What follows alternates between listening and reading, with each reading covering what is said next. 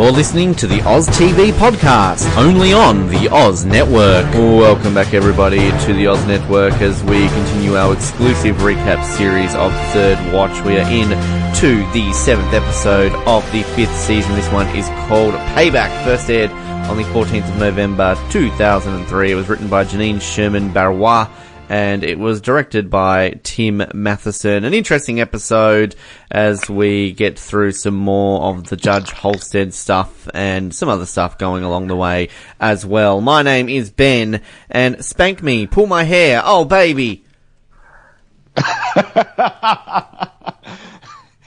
Oh man. Didn't know you liked it like that. All right, my name is Darvell. My name is Dorvell, and why don't you take some of those big words and go find yourself a job? Yeah, I would like to do that. That would be fun. Yeah, maybe we could combine your quote with my quote, and then we would have a happy day. But yes, Payback. It's an episode about paying people back, because that's what it's called. It's a decent episode. Again, similar. It's a Grace Foster episode. It's there. It's, you know, there's stuff going on. It's Third Watch. I don't know if you got really much to add at the beginning of this episode. No, not really. I mean, because all we really see at the beginning is it's just one long previously on Third Watch before we get to the opening credits anyway, isn't it? Yeah, exactly. Basically. Yeah, it's, I mean, again, we're continuing on this trend of pointless cliffhangers that do give us extended previously on, as you said, and we get straight into that when we've got the closing moments of the last episode, when we see our floral delivery guy with his hat and his detonator, what the hell word that is, threatening Davis, and basically we see the line where he's calling him a pig again, and Davis get very offended by being called a pig. I don't realise that was a thing that Davis it's kind of like Marty McFly, how in Back to the Future you call him a chicken, you know, it sets him off. Like, obviously you call Davis a pig, he, you know, that sets off some sort of time bomb or something like that. We've got Sully obviously coming around the corner, and we just get to this point that we saw last week where we had the gunshot. It's kind of a little bit of a different angle from a lot of what we saw last week. I guess they've kind of made it slightly differently. Sully shoots the detonator out of this guy's hand, and then after the detonator has been shot out of his hand, we then get another gunshot as Davis, it is, I believe, shoots the driver driving away, and another headshot, and basically his head explodes in the... pretty graphic, really, right on top of the windshield. Sully puts his foot on the detonator, and look at that, our pointless cliffhanger. What am I saying today? Pointless cliffhanger is resolved in the space of a couple of minutes. But as you said, it kind of does feel like a very extended previously on. Davis, very tough here, kind of pointing the gun to his head, you know, who's the pig now? Who's the pig now? I have to say, I loved that. I mean, one minute that guy, whoever played him, Frank, what's his name, whoever played him, I mean, it was so funny. I mean, one minute he acts all tough, and then he becomes such a fucking pussy, I have to say. He reminds me a bit of Dreadlocks guy from a couple of weeks back, where he's kind of like, he's got this exterior, and he's all like, you know, I'm tough, you know, and then when push comes to shove, he's weak. You know, like when he's confrontation. And this is kind of like the really first time we ever have, I guess, somebody scared of Davis, really, isn't it? Because it plays up a little bit in this episode that this guy's, you know, shit scared of Davis, essentially. It's kind of funny to watch. Yeah. Cuts back to Cruz, who obviously has had a time in court, and she's in the car rushing with Monroe back to the chiropractor place, only to find out that the whole place is being completely raided by cops. Public morals, as this apparently is an arm of the NYPD that Clearly is... I really think, Darvell, they need their own TV spin-off. You know, Public Morals PD. Wouldn't that be an exciting TV show? Or just call it Public Morals. But I mean, how exciting would that be? Like, this week on Public Morals. NBC this fall, a new cop drama from executive producers of Third Watch. Public Morals. They're looking after the public and making sure the morals are kept good. Getting prostitutes off the street. Shutting down drug operations. Like, again, everything every other cop unit does. I'd love to, as always, we have plenty of cops clearly listening to this show, but I would love to speak to somebody who works in the public morals department of the NYPD and kind of see if this is something they want to get into. Like, does somebody become a cop and go, oh yeah, I can't wait to get into public morals? Doubtful. It's interesting because it's kind of like, and this is no disrespect to dentists, but do you ever meet somebody who goes, oh, I really want to become a dentist? Like, I've never met someone who goes out of their way to want to become a dentist. Well, I actually have a practically lifelong friend who is well on her way to becoming just that. But was that like her goal? Like, did she just always say to you, like, oh, Dorvell, I can't wait one day to be a dentist. It's my lifelong dream. Tell you the truth, I don't remember her expressing interest in it when we were growing up, but then I never asked her either. So, yeah, I mean, I'm not trying to shit all over dentists because they're very important and they look after our teeth. But it's just it's kind of like what's the foot doctor called? A podiatrist. Like, I guess unless you're got a foot fetish, does anybody ever get into medicine and go, oh yeah, I really want to be a podiatrist, or I really want to be a urologist. Like, I mean, there's definitely fields of medicine that I feel you just fall into. Yeah, I want to be the one who, what do you call the one that does the colonoscopies? Yeah, those ones, anal doctors. I don't know. It could anal doctor. Well, all doctors are very anal. They need to be very thorough with their work. Otherwise, we would be sick human beings. And again, I'm not trying to shit over these professions, people. Like, by all means, if there are people out there who dream of rubbing people's feet and checking them for diseases and people's penises and stuff and give anal exams, and all the power to you. We need you out there. But, there's professions out there. Like, who wants to go and work in a sewage plant? Like, I'm sure people just fall into that business. Oh, God. Well, who wants to go work in a sewage plant or in sewers and all that? Well, have you ever heard of Mike Rowe? No, I haven't. I have not. Does he have a boat? Have you heard? Ha. Thank you for getting that. Yeah. Have you heard of this? Have you heard of this show? I don't know if it was seen over in Australia, but there was this show on here in the US one time. It was called Dirty Jobs. Ah, yeah, I know that. Yeah, I know the show you're talking about. Yeah. Yeah, he did it. That was the guy's name, Mike Rowe. So, I mean, he obviously wanted a trade in that, I suppose, and it made him famous. Rode his boat around, and yeah, I'm trying to be funny. It's not really working that well this morning, is it? Look, again, it's really. No, there are definitely jobs that people want to do. And, I mean, who wants to be a podcast host? Clearly nobody. But, like, I don't know what I'm trying to say. I'm just being that there's something today. Out for everyone, and yet you wonder who would want to do certain things. I mean, look, at the end of the day, just because you might not have gone into life wanting to be a urologist, you might absolutely love it. It might be the greatest job you've ever had. People fall into jobs all the time. God bless you for that. Well, I mean, Carlos, for case in point in this show, didn't want to be a paramedic. He's only doing it to help him get into medical school, but he finds out he loves it, and that's what he wants to do. So, good on him. Yeah. Are we being trying to save ourselves now? I think we're trying to save ourselves. Yeah, I think we are. Well, listeners, how have we done? Have we done a good job of saving ourselves, or do we still need rest? Oh, look at all those tweets coming in live on air right now. Just absolutely being influxed by them, Dorvell. Yeah. Yeah. Oh, man. We're doing well. So anyway, yes, public morals have shown up here. They've had some undercover sting here. Now, this is what I said last episode or whatever it was, that, like, come on, like, as if they have not told the 5-5 precinct that they've got an operation going on here. Like, are we led to believe that the NYPD do this and don't tell each other things? Because, Cruz is obviously here saying, like, this is my precinct. And he's kind of like, well, what are you doing here? We've got an operation. We've had an operation here forever. So, like, come on. Like, are we led to believe that this really has happened this whole time without them knowing? Who knows? Yeah, it's just, I don't know. It's one of those things I guess it's just been nitpicky about. And yes, it's a TV show, so, not everything has to be hyper realistic. But this is a fairly, set up, operation here.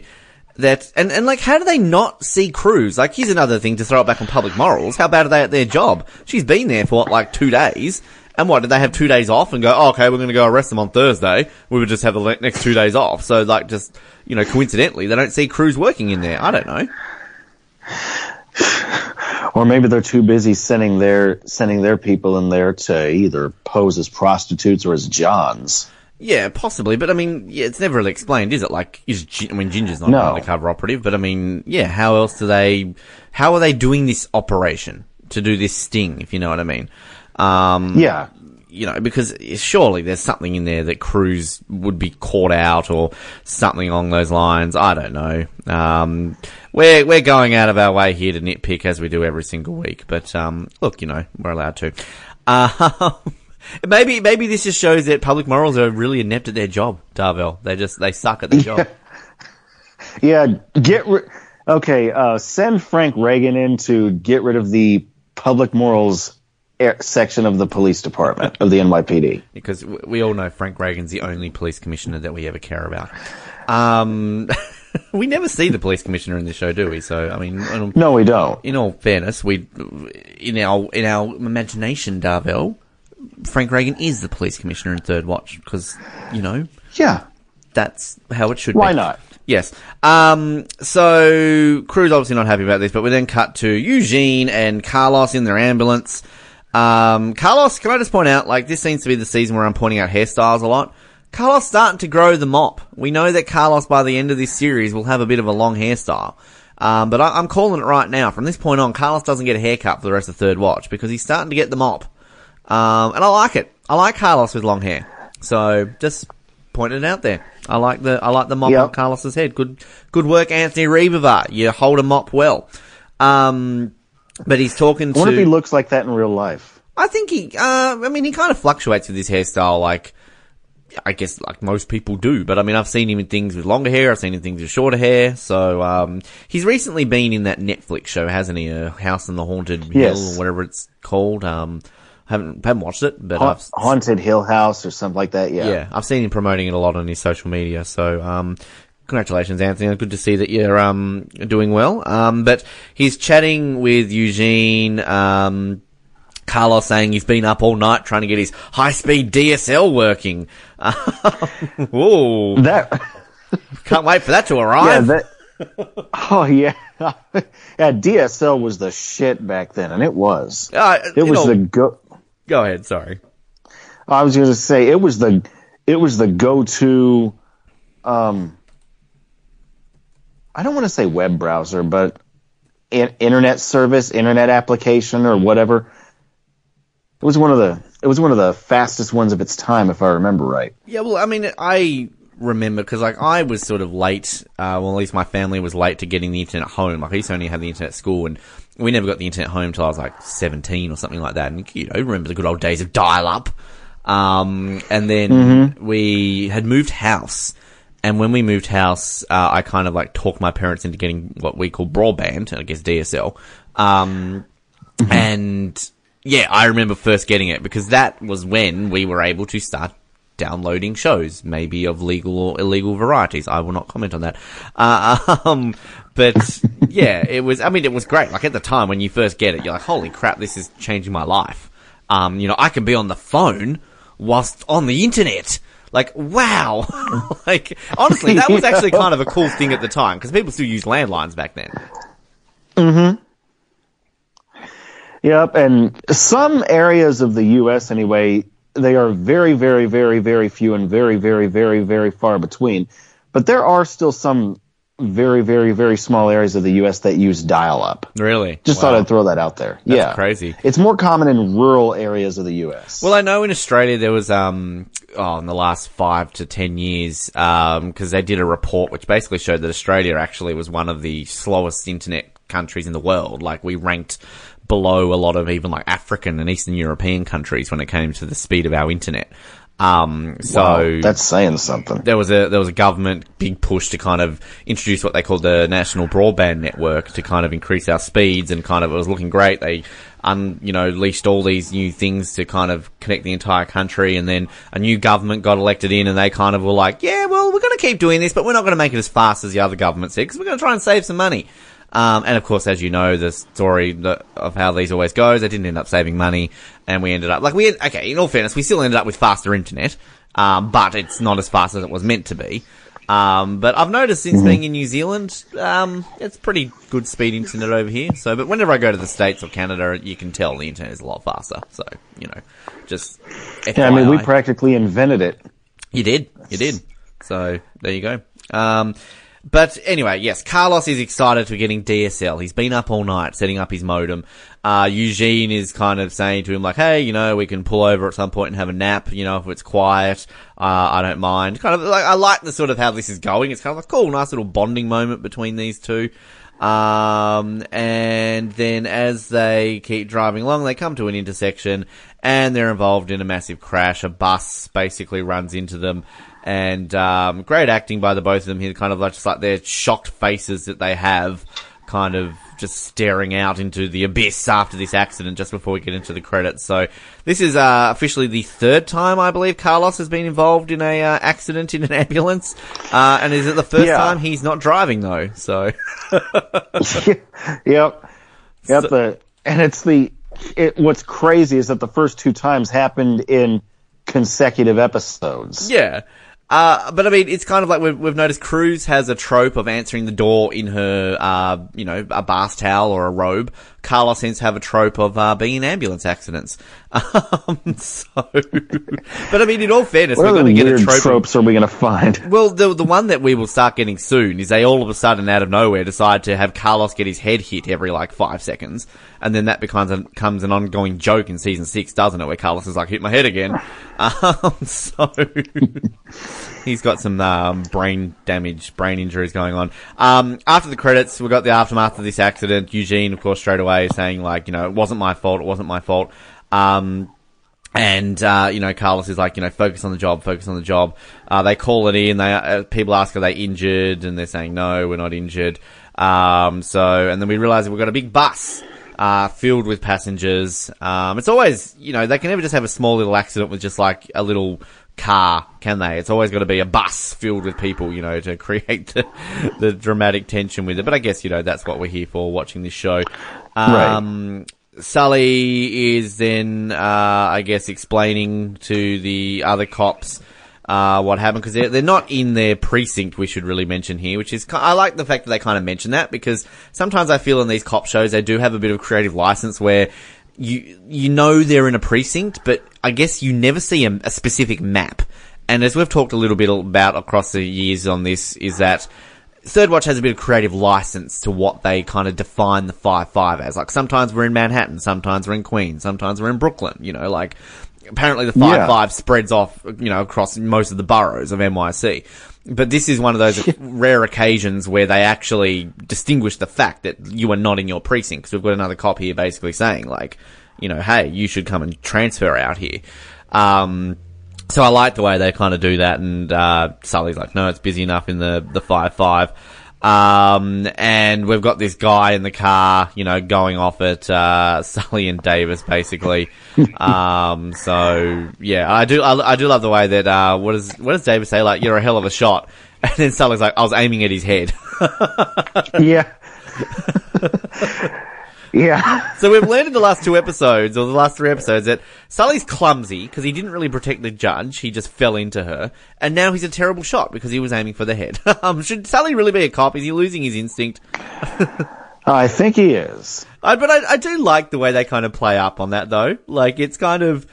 I'm the type of person that I would not admit the truth in that instance. I'd be like, yeah, totally was saving the judge. I'm a hero. And yeah, I was aiming for his hand. What are you talking about? Like, I would totally play up to that. But Sully's just, I'm very honest. I'm going to tell. Like, you do it, Darryl. I can't do it. I got to tell the truth, Davis. I was aiming for his head. Or I was trying to protect. I just I just jumped on the judge. I wasn't trying to protect her. Oh, God. I still swear one week you need to do an entire episode in Sully voice. I actually, I'll do the entire... Go ahead.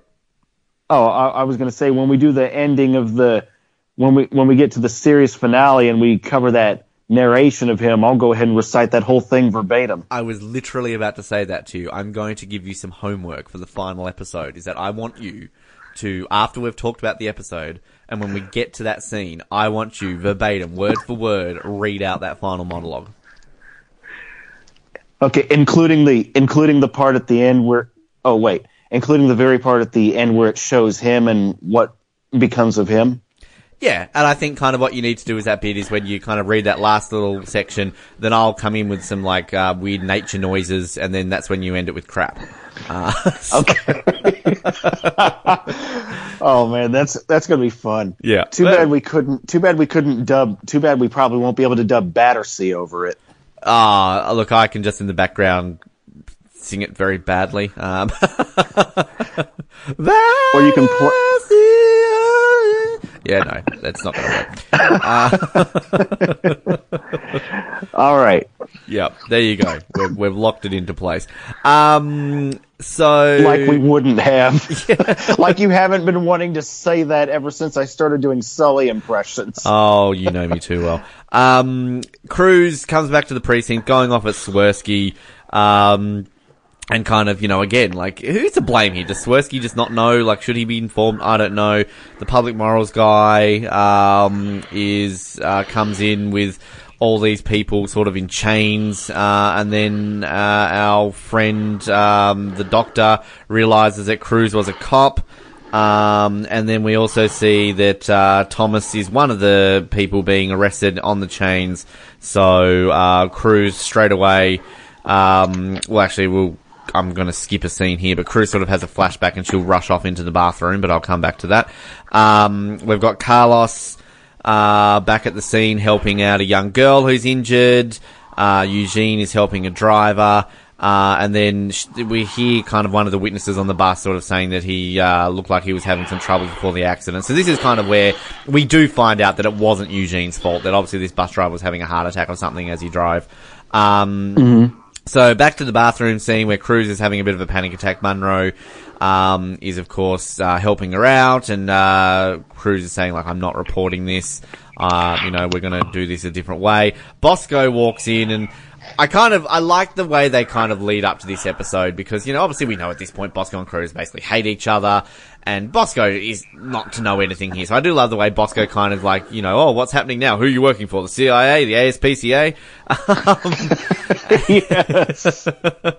But clearly, he doesn't know what's happened to Cruz. Munro's standing up for her, and Bosco's like, what, you're involved in it too? She's one dangerous bitch, and it's slightly awkward, but at the same time, you can understand, I guess, Bosco's reaction. Yeah. Because he's to know. It's not without reason. Yeah, and I think and I mentioned this last week, I think what is really good about this episode is that we kind of get this deliberate showing of, tension and animosity, that word that I can't say right now. Animosity. Thank you very much. Animosity, you got it right. Between Bosco and Cruz, but then it kind of leads up to a great moment sort of at the end, where it sort of all comes up with that. Bosco gets a call over the radio saying that EMS has been involved in an accident. I love Bosco's reaction, but he's just kind of like, are you kidding me? Just the way, he kind of does that. Then we've got Cruz and Munro going into the cage, I guess, looking at these people, and Cruz starting to question the people and talking to the public morals. Then we've got the ADA showing up saying that they've got to cut them loose. And then this is when Cruz goes to the ADA. This is Sharon, by the way. And basically tells her that, like, there's been some reports of some rapes, and that she has to bring in Ginger to be able to kind of, I guess, back up her story because, Cruz isn't going to be the one reporting this just at the moment. A lot going on here really at the start, isn't there? So we've got... Really is. Yeah. So Bosco, meanwhile, is at the accident. I do love the way he kind of like comes up to Carlos and he's just kind of like, never let them leave the bus, Carlos. It's like, what the hell happened? Bosco's a bit grumpy this episode, isn't he? He's a bit. Yeah, I don't know. Like, it's just is that the reaction he has because of seeing Cruz and that? Is that kind of, do you think, why he's reacting that way? That could be part of it. Yeah, And another part of it fun, though. Yeah. I mean, it's Bosco being Bosco, really. Yeah, and we went over that last season and sort of some of this season, didn't we? That it's been a while since we kind of had Bosco being Bosco. Doc shows up. Of course he does, because why wouldn't he? And Doc basically straight away, he's like, is that my rig? And then Bosco's sort of like saying to Doc, you got to control your medics. Kim's there. She's writing a report. And then Eugene straight away sort of looks up and is like, he's going to blame me. So, we can see how this is going to play out. Yeah, I really feel bad for Eugene here. I mean, yeah, we didn't really get to know him, didn't really know much about him, but I really felt bad for him this episode specifically. I mean, because he was doing his best. I mean, and we got to see him in action here, and I don't think he's a bad paramedic necessarily. I completely agree. I think that it's done in such a way that, I think you're meant to definitely feel sorry for him. So it's portrayed very well. But I definitely agree with you. He's not a bad paramedic. Everything that kind of happens really isn't his fault, and he just kind of is on the receiving end of the Doc, depressed and train that's going downhill. So. 100% agree with you. I definitely feel for Eugene, and I mean, look, it would have been interesting for them to maybe explore his character a little bit more, but at the end of the day, like, what more could have they done? I think kind of they do his arc quite well, that you're meant to feel that sympathy for him enough, and you do. So yeah, we're gonna get that with him in a sec. Cruz and Monroe are questioning the doctor guy. Is it Dr. Chen? Did I get that right last week? I think Dr. Chow. Dr. Chow. Now I'm pulling out the racist stereotypes. I got it right last week, and now I just went one direction. Apologies for that. Dr. Chow, he basically is turning over everyone right now. He's like, I'll tell you anything. I have a family. And Cruz questions him about Thomas Warner, about the fact that he gives out a bonus essentially for dealing with Thomas Warner, and he has no idea what she's talking about, and this is where Cruz is asking, where's Ginger? So we're sort of finding out here that the doctor knows nothing about that. It's Ginger who gave the Warner bonus for having to deal with him. So we're going to get Cruz going over to Ginger's place in just a second. Doc is at the scene yelling at Carlos, going off about Eugene, saying that Carlos should have been driving. And then Carlos essentially just kind of walks away from Doc because he's angry. He's not wanting him to go off at him. I love this weird guy who kind of shows up and is trying to get free medical attention or whatever. He's kind of like going to Bosco, I got a head injury. Then Bosco, it's called lice.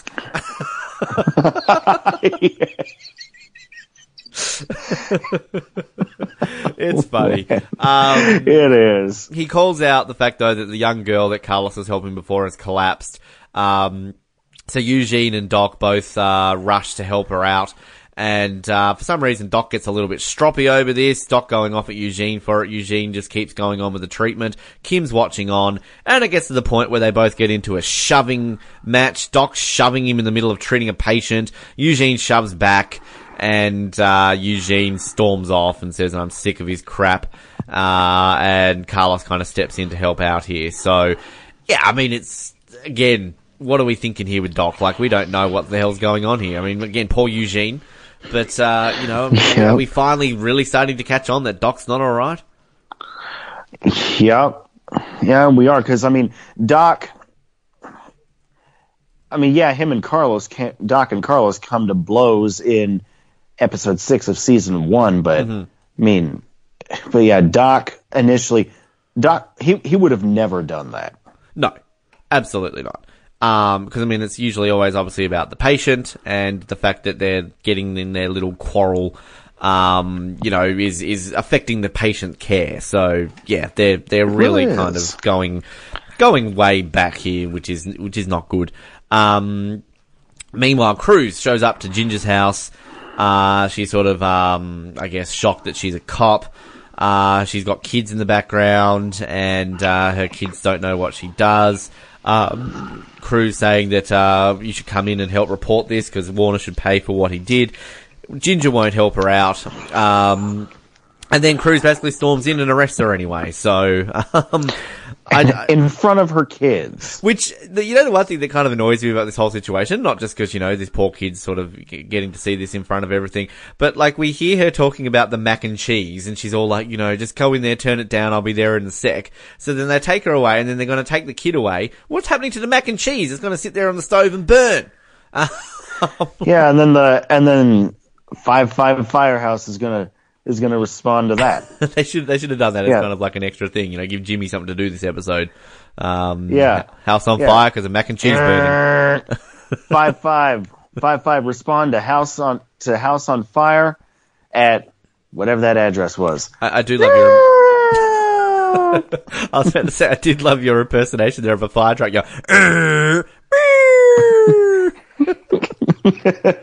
Good job. All right, guys, what do we got? I feel like we're right there. We've got Sully and Davis bringing back our hatted florist delivery man back to the precinct, and this guy being scared of Davis, and then they're what Swirsky's basically saying, like, nice collar. If they've arrested him outside of the precinct, is that still their collar? I guess. I mean, they've done the arrest, so. I don't know how that works.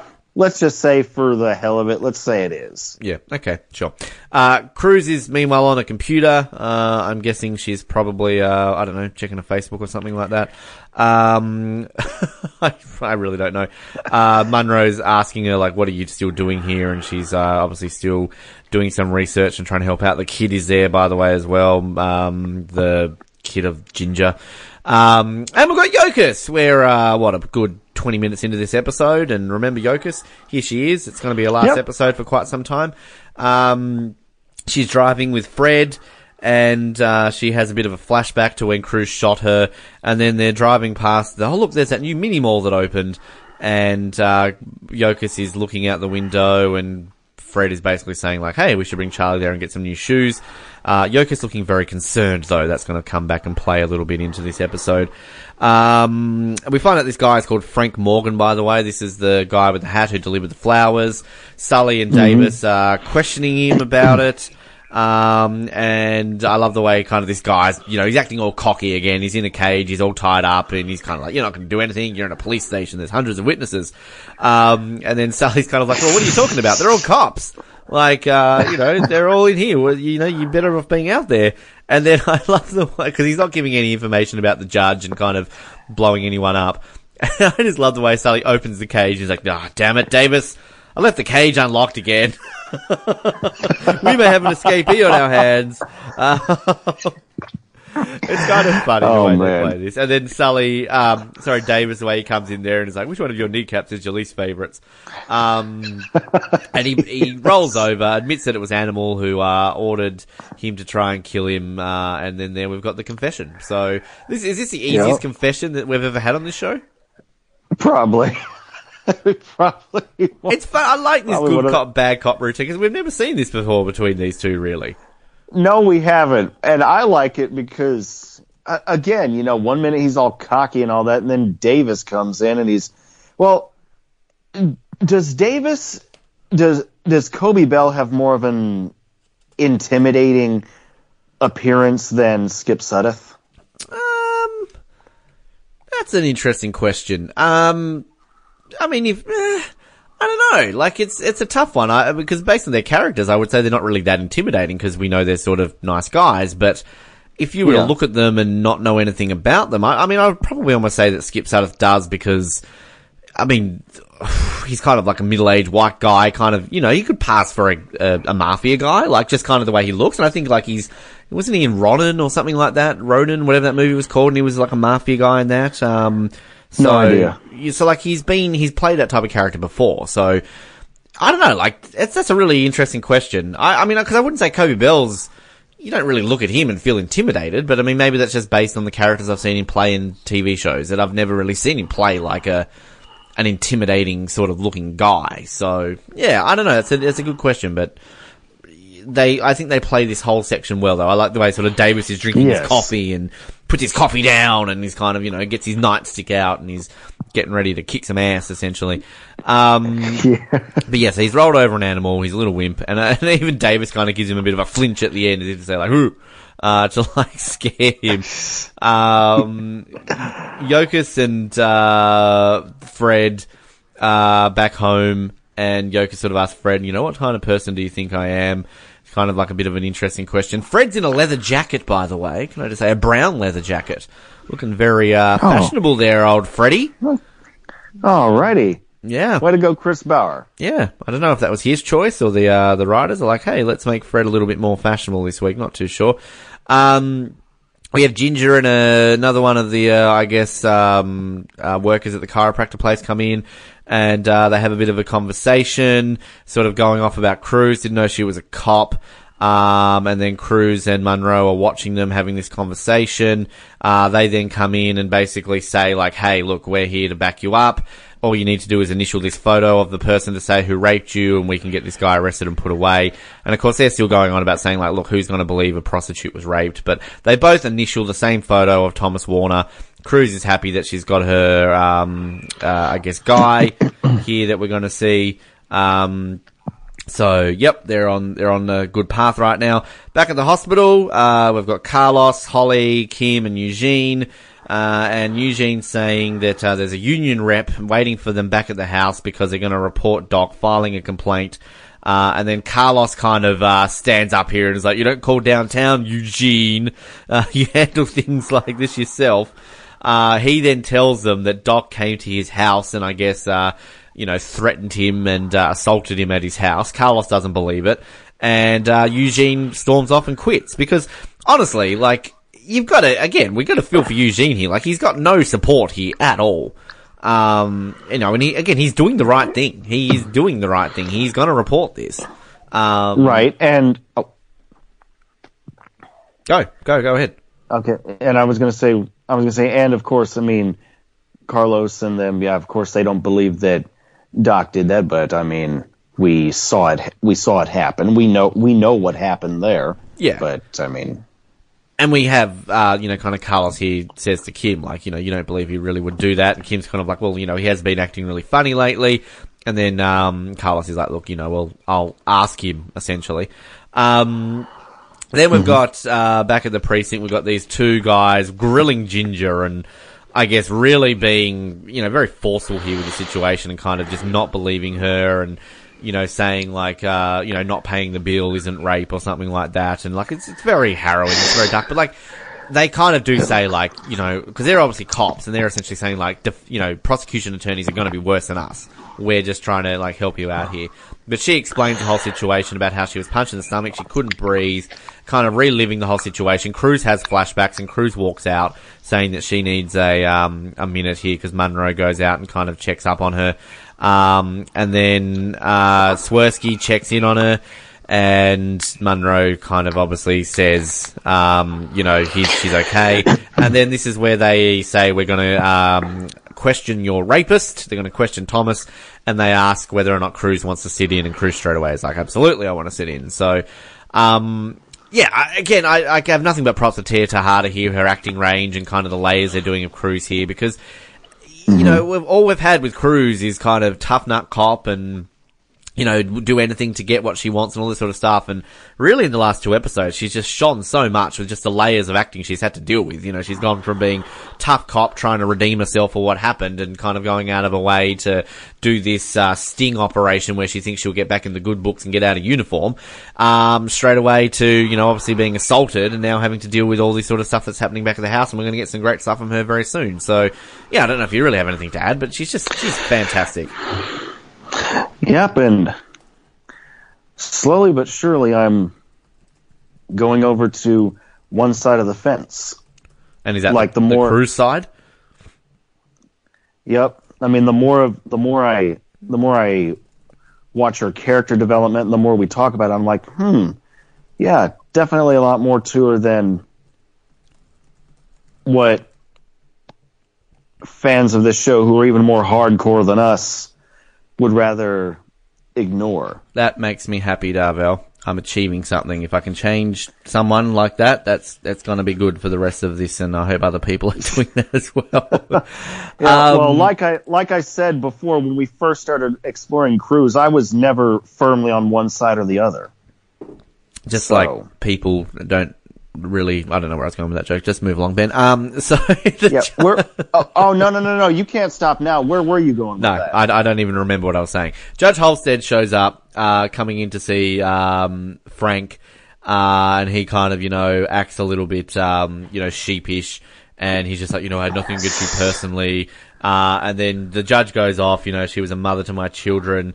I want you to know the names of these people. I want you to live with that for the rest of your life. And if I have any influence, on this trial, you will get the, death penalty. And then she kind of goes away, and then he kind of questions Davis and Sully and says, you said you were going to help me. And, Sully or Davis are basically like, you tried to kill a judge twice, no one's going to help you essentially. So, yep, there's that. Yep, you're fucked. Fair point.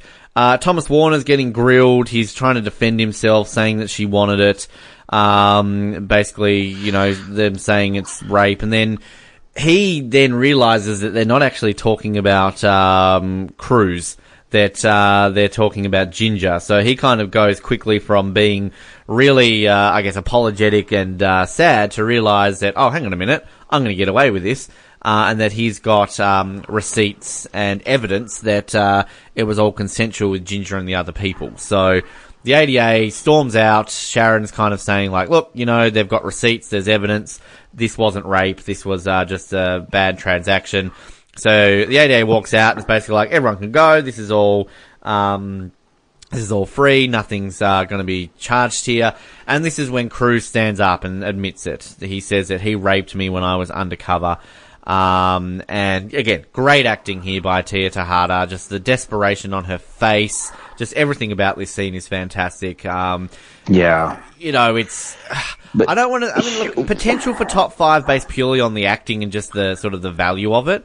But I'm going to say it probably won't make the top 5, but I'm just going to say, like, if we did a top 10 or something this season, it could very much be in the conversation. Just the reaction that she has.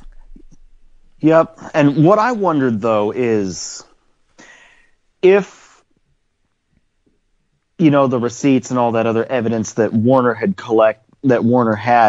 come to light, would Cruz have stood up and said, look, this happened to me as well. I was raped by him. Oh, or would she have just gone on to continue suffering in silence? I think that if those receipts hadn't there and they could have proved that he raped Ginger and the other lady, I think for sure she wouldn't have said anything. Because I think kind of it all purely comes out to desperation at this point, that she realizes that this guy's going to get away. And that the only way that she can make it so he doesn't is by admitting it. So that to me is clearly what's happening at this point here.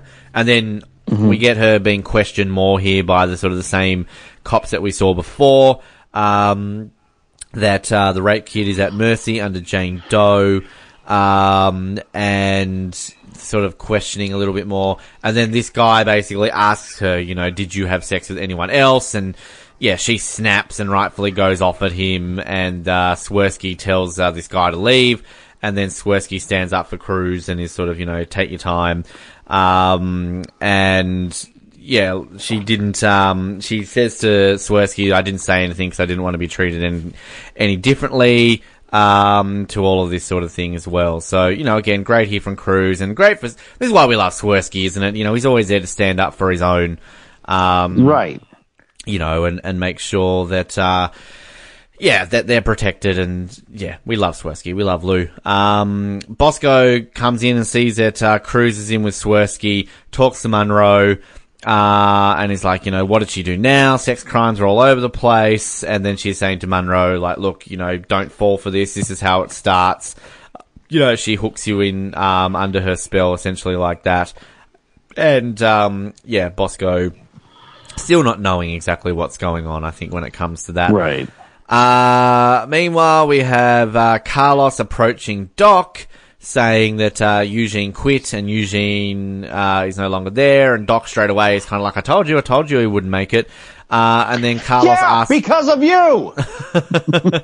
I do also like Doc's weird grey, I guess, zip up sweater thing he's wearing that says paramedic on it. Anyway, Carlos asks him about what happened with Eugene, and Doc doesn't even hesitate to admit to it. He basically says, like, it was his fault.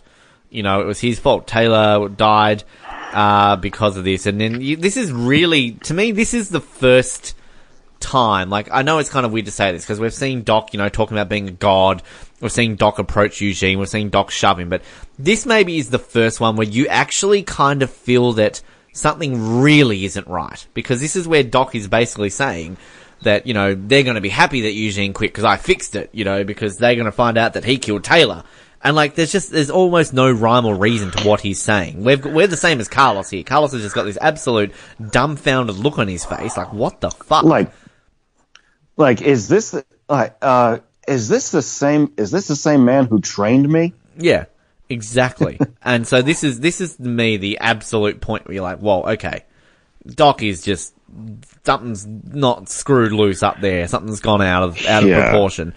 So yeah, this is kind of, it's difficult to watch at times just because, you know, we know, so obviously we love him so much over 4 seasons of what he has, but as kind of we've mentioned, you know, the moral center of the show, and Michael Beach wasn't a fan of that anymore, so I'm sure Michael Beach is having a lot of fun playing this, different type of, Doc. And again, as I've said a few times, like, pissed me off the first time I watched this, but once you know kind of how it goes and you can watch it happening, you kind of have that appreciation and understanding of why he essentially is doing this.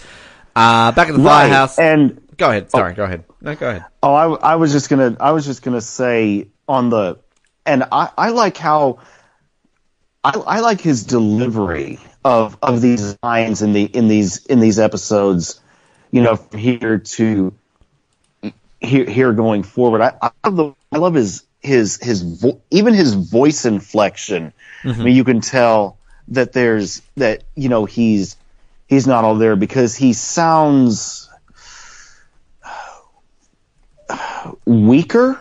Mm-hmm. I'm not too sure if that's the right way to say it, but kind of does. I mean, he sounds weaker. He sounds unsure of himself and yet confident at the same time. It's like Michael Beach is just perfect with, like, delivering in his scenes that he has. Yeah, I couldn't agree more. Standpoint too. Couldn't agree more. I definitely think there is a difference to the delivery of how he speaks this season and how he handles things, and I think that's what I appreciate in the long term, knowing what's going to happen and kind of watching this from the beginning, because maybe that to me was why a lot of the reason at the beginning when this happened, I wasn't a huge fan of it, because it is a change. It is like a change. And, you know, at the time when you're watching this live, particularly in Australia, like, you know, there's gaps in between me seeing, you're kind of not watching this back to back, week to week, you know, you're not binging it. So you can't appreciate it as much. But yeah, you're absolutely right. I think kind of the way he delivers his lines and, acts and basically, reacts and everything along those lines, you really do get that sense that he's changing this up enough that he's believable that he's kind of lost it and he's going on a slopey path downwards, and also that it's still in the realms of Doc. Like, it's not like they've completely changed his character. So not yet. It's kind of, this is a very weird comparison, but, I'm a huge fan of the movie Independence Day. It's probably my top 10 movies of all time. And then the sequel was probably one of the top 10 worst movies of all time. It was absolutely rubbish. They should have never made a sequel to it. And if they were going to make a sequel to it, what they did was just terrible. And the Jeff Goldblum character, David Levison, in the first movie compared to the second movie, he's just a different character.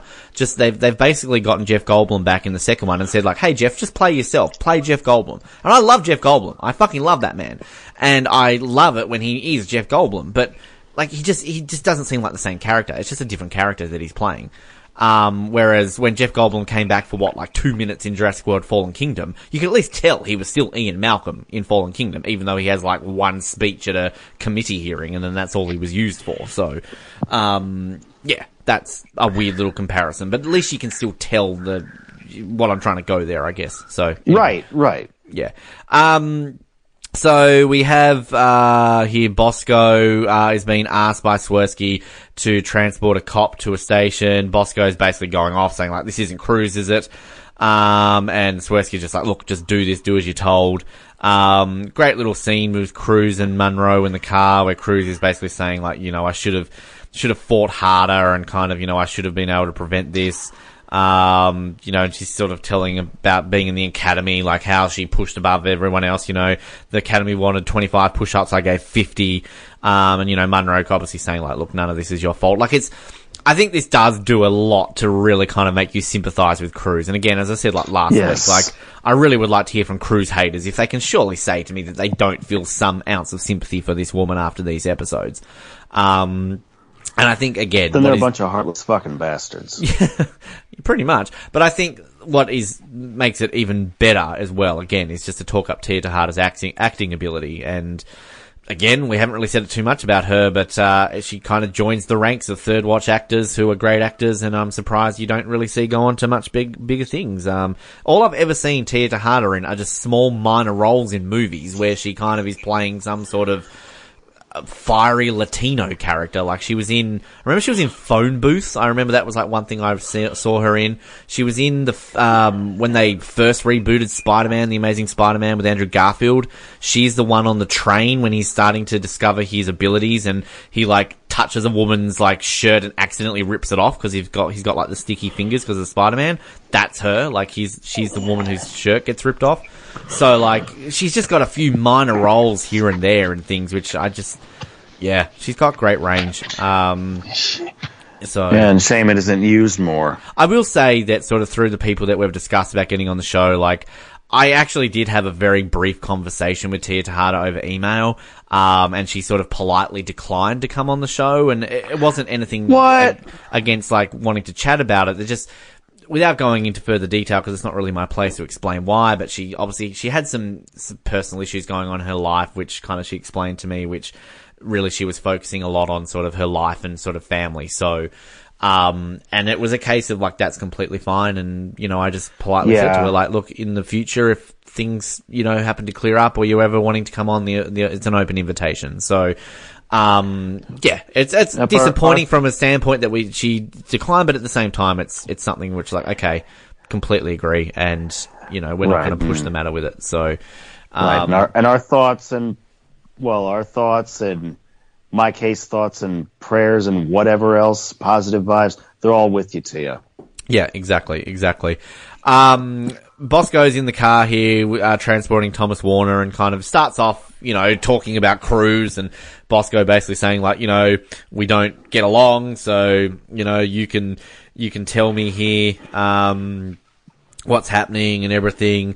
You know, you can, I don't care. And then this guy, basically Bosco saying, I can help you with this sort of stuff. And, then this is where I guess Warner essentially all but admits that he raped, Cruz. And just the reaction from Bosco, just the facial expressions he kind of has when he goes from sort of like bad-mouthing Cruz to realizing like, holy shit, like you raped her. And then just the way he pulls over and he's kind of like, you raped Cruz? That's a New York City police officer. And then just the way he's kind of like, you're not going to beat me up, are you? It's just that blank look from Bosco, because you're thinking like, holy crap, like what's happening here? And then you see Bosco has called Cruz and Monroe, and then Cruz and Monroe are kind of like, what the hell are you doing? And he's like, oh, I've got a flat, you need to transport this prisoner. And he's like, what the hell are you talking about? And so then he pulls a knife out and puts a flat in his tire. And then Cruz realizes that the perp in the back of the car is Thomas Warner. Monroe is kind of saying like, look, you shouldn't do this, like don't do this. Bosco just kind of turns his back and lets Cruz do a thing. She grabs him out of the car, grabs him by the back of the head, and Cruz is like, you're going to pay for this, trust me, and then shoves him in the back of the car. So you think Cruz is going to bash him up, but she actually doesn't, and just shoves him in the back of the car, and we're going to get a good ending to this soon. But this is another one of those moments where, again, potential... I love the ending.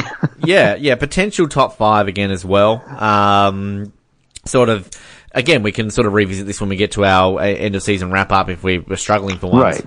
But I mean, not to say that this is one that should only be a filler. I mean, I think it's strong enough that it kind of has it. Just the way sort of Bosco reacts, just to Cruz's reaction here, where finally she's got his man and kind of, you know, he's hurt her in a way that she never thought was possible. And it's just great. It's very tense. yeah, I don't know if you got really anything to add on it. Yeah. But yeah, it's such a great scene. Just that I'm surprised she didn't beat the shit out of him. Yeah, well, I think it works out well. Like, it's kind of, that's where I like the fact that she doesn't, because you're expecting, I guess, her to do it, but she doesn't, so it kind of throws that bit of a spanner in the works, so to speak. So yeah, I don't mind it.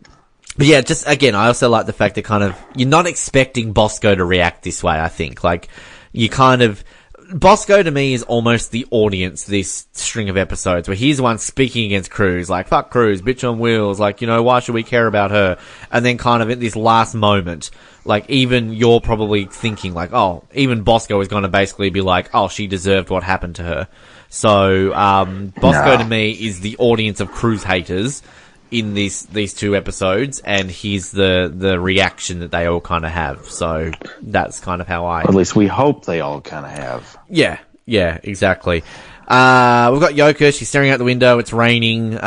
She tells a story about how all she saw at the mini mall was a bunch of crimes happening. And this is where she's like, look, I can't be in this city anymore. Can we just get out of here? Can we go out of the city for a little bit and go away? So it's interesting that powerful moment. It's very powerful, but it's kind of interesting. She goes into a lot of detail about everything she saw, and kind of, as Fred says, like, you're only looking at them all for like 60 seconds. So the thing that, like, we've gone off, I think, in the last few weeks about how kind of Yokas is just there and the storyline is kind of pointless. At least this episode they kind of do something a little bit differently, but at the same time, we've just forgotten about the fact that A, she's meant to be paralyzed, B, she's feeling pain, C, is she gonna walk away with a pension and all this sort of stuff, but this is essentially the explanation why she's not going to be in the next 10, 11 episodes, I want to say? The next 7 or 8, I think. Because she comes back. Yeah, because she comes back in No More Forever, but she's on the desk for that episode. Fury, you are no, apparently she's credited here as being Blessed and Bewildered. Isn't she? Maybe she's. But isn't that the last scene where she's in the diner with Bosco? Like, isn't she in one scene for 2 minutes at the end of an episode? And is that Blessed and Bewildered? I don't know. I haven't seen that episode for a while. I know there is definitely an end of an episode where it's kind of pulled as a bit of a shock value. Like, hey, Yokas is back. And she's in a diner with Bosco, and that's where she says, if I return, I want to be with 5-5 David. So I'm pretty sure that is it. So 6 episodes she's not in. And if I'm not mistaken, oh no, there's one next season she's not in. I was about to say, are they the only 6 episodes that Yokas is never in? Well, she's not in Last Call, is she? So, she's not in Honor. One thing I actually would love to do, and I'm going to do it one time, is I'm actually going to go through, on IMDb and actually count the episodes they appear in and not where they're just credited. To see actually who technically appears in the most episodes. I'm thinking it's Sully or Davis. That's going to be my pure guess, and I'd probably say it's probably going to be Sully, maybe. Because obviously, we've gone over the fact that, the ones who are credited in all 132 episodes are Bosco, Yokas, Carlos, Sully, and Davis. But just because you're credited doesn't mean you appear in every episode. And we know that Bosco's missing from a large portion of season 6, Yokas is missing from a large portion of season 5. Carlos is definitely in not a lot of episodes because they ignore the paramedics. To me it's going to be between Sully and Davis who's appeared in the actual most episodes. But we'll work that out. Maybe Orquides or somebody who's listening has already answered that for me, but probably by the time this airs I've probably already answered that for myself anyway. But thank you Orquides or Barb if you've gone through that effort to do that for me anyway. One thing we'll quickly say with Yokas, I think a lot of the reason why she was written out of a lot of this season as well, or confined to a wheelchair or put in bed, is because Molly Price was pregnant. So I know we've mentioned that before, but in case nobody sort of realised that you never really see the lower half of her in this season. They're very clever the way they do that with TV shows, aren't they? There is a reason why Molly Price, I guess, is going to be missing for quite some time in this. And I guess through all our little complaints about, the pointlessness of her storyline, why is she in a wheelchair, it kind of gets forgotten about and all this sort of stuff. There is a reason behind it. So, right. Yeah, there is that. But, yes. It's going to feel a bit weird not having her in it for 6 episodes, which is, I think we're strong enough on 2 legs right now without her being in it. But considering that, as I keep saying, she's the star of this show, and particularly in season 6, where she really is the star of the show, we're going to miss our faith for the next 6 episodes, I feel. In more ways than one. Yes. A little joke there about faith. I got it. Monroe, meanwhile, is being a bit nice to Cruz as they leave work for the night. And then even Bosco is nice to Cruz here. I do kind of like the line that Bosco says, like, can you remind me who has to change the tire next time I shove the knife into it? And Bosco sort of even just says to Cruz here, like, hey, do you want to go get something to eat? And then Cruz obviously says, like, would you be asking me that if it was just a normal Tuesday? And then, again, Bosco being the audience here, the Cruz hater audience, where he says, you didn't deserve what happened to you. So that, to me, is the writer's deliberate way of saying, hey, we know you as an audience hate Cruz, so we're just going to write this as a character point for you to realise that you're the same as Bosco this episode. And the episode ends with the Judge Halstead, in her final appearance, bye-bye, and she rocks up on a motorcycle, says to Sully, I heard this is where you told me this is where you go and eat. Yep, she's going to go in there and eat some food at the diner. Cool, good for them. Again, what's the point of this? Maybe they'll take a ride. Yep, what's the point of this? To imply that there's going to be a relationship with these two. Don't get attached to this because you'll never see her again and nothing really gets mentioned after the next episode. And then I should say the episode actually closed. We see Thomas Warner laying in prison and we've got sort of two other prisoners coming in and saying, we've got a message for you from Sergeant Cruz.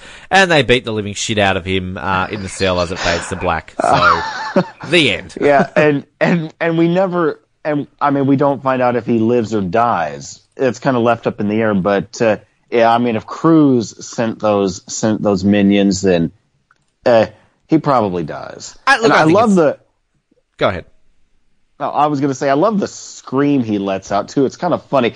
Guard! Yeah, I agree. I think it's one of these open-ended ones that you don't need to know. I mean, he's getting bashed up. That's all we need. We get some conclusion here. So, yeah, That's it. Solid episode. I am buying this episode. I don't know what you're going to do with this episode. Oh, I'm going to buy it as well. Yeah. Definite buy here. It's definitely not like a super, super high buy, but, it's still a solid enough buy an episode that deserves a buy. I've actually got this as 67 out of 98. Again, to clarify, I've ranked all the way up to the Spirit, just for those tuning in who think there's not been that many episodes. So, it's kind of middle of the road in terms of the buys. In terms of the episodes, it's sort of in the lower end of the buys I've got. But, I still think it's solid enough that it warrants a buy. But, anyway, that is Payback. Next week, we are back for Fury with 3 episodes in a row with one-word titles. So, Doc is back on the streets. Has he been there voluntarily? Has he been demoted? You'll have to find out. There is a bit of a, conclusion to the Buford storyline. And we get the reintroduction back of Carlos's daughter Kylie, which kind of is going to set us up for a bit of a storyline revolving around Carlos's long-lost family, which is a pretty interesting storyline, I have to say. Yeah, it is. And I'll say this right now, though. I'm kind of bummed that we didn't actually that we don't actually get to see Kylie during this. I mean, we just know about her. I would have liked to have seen Carlos, actually with her. I think as this story was playing out. I think there's at least one scene where we see her. I'm pretty sure there is.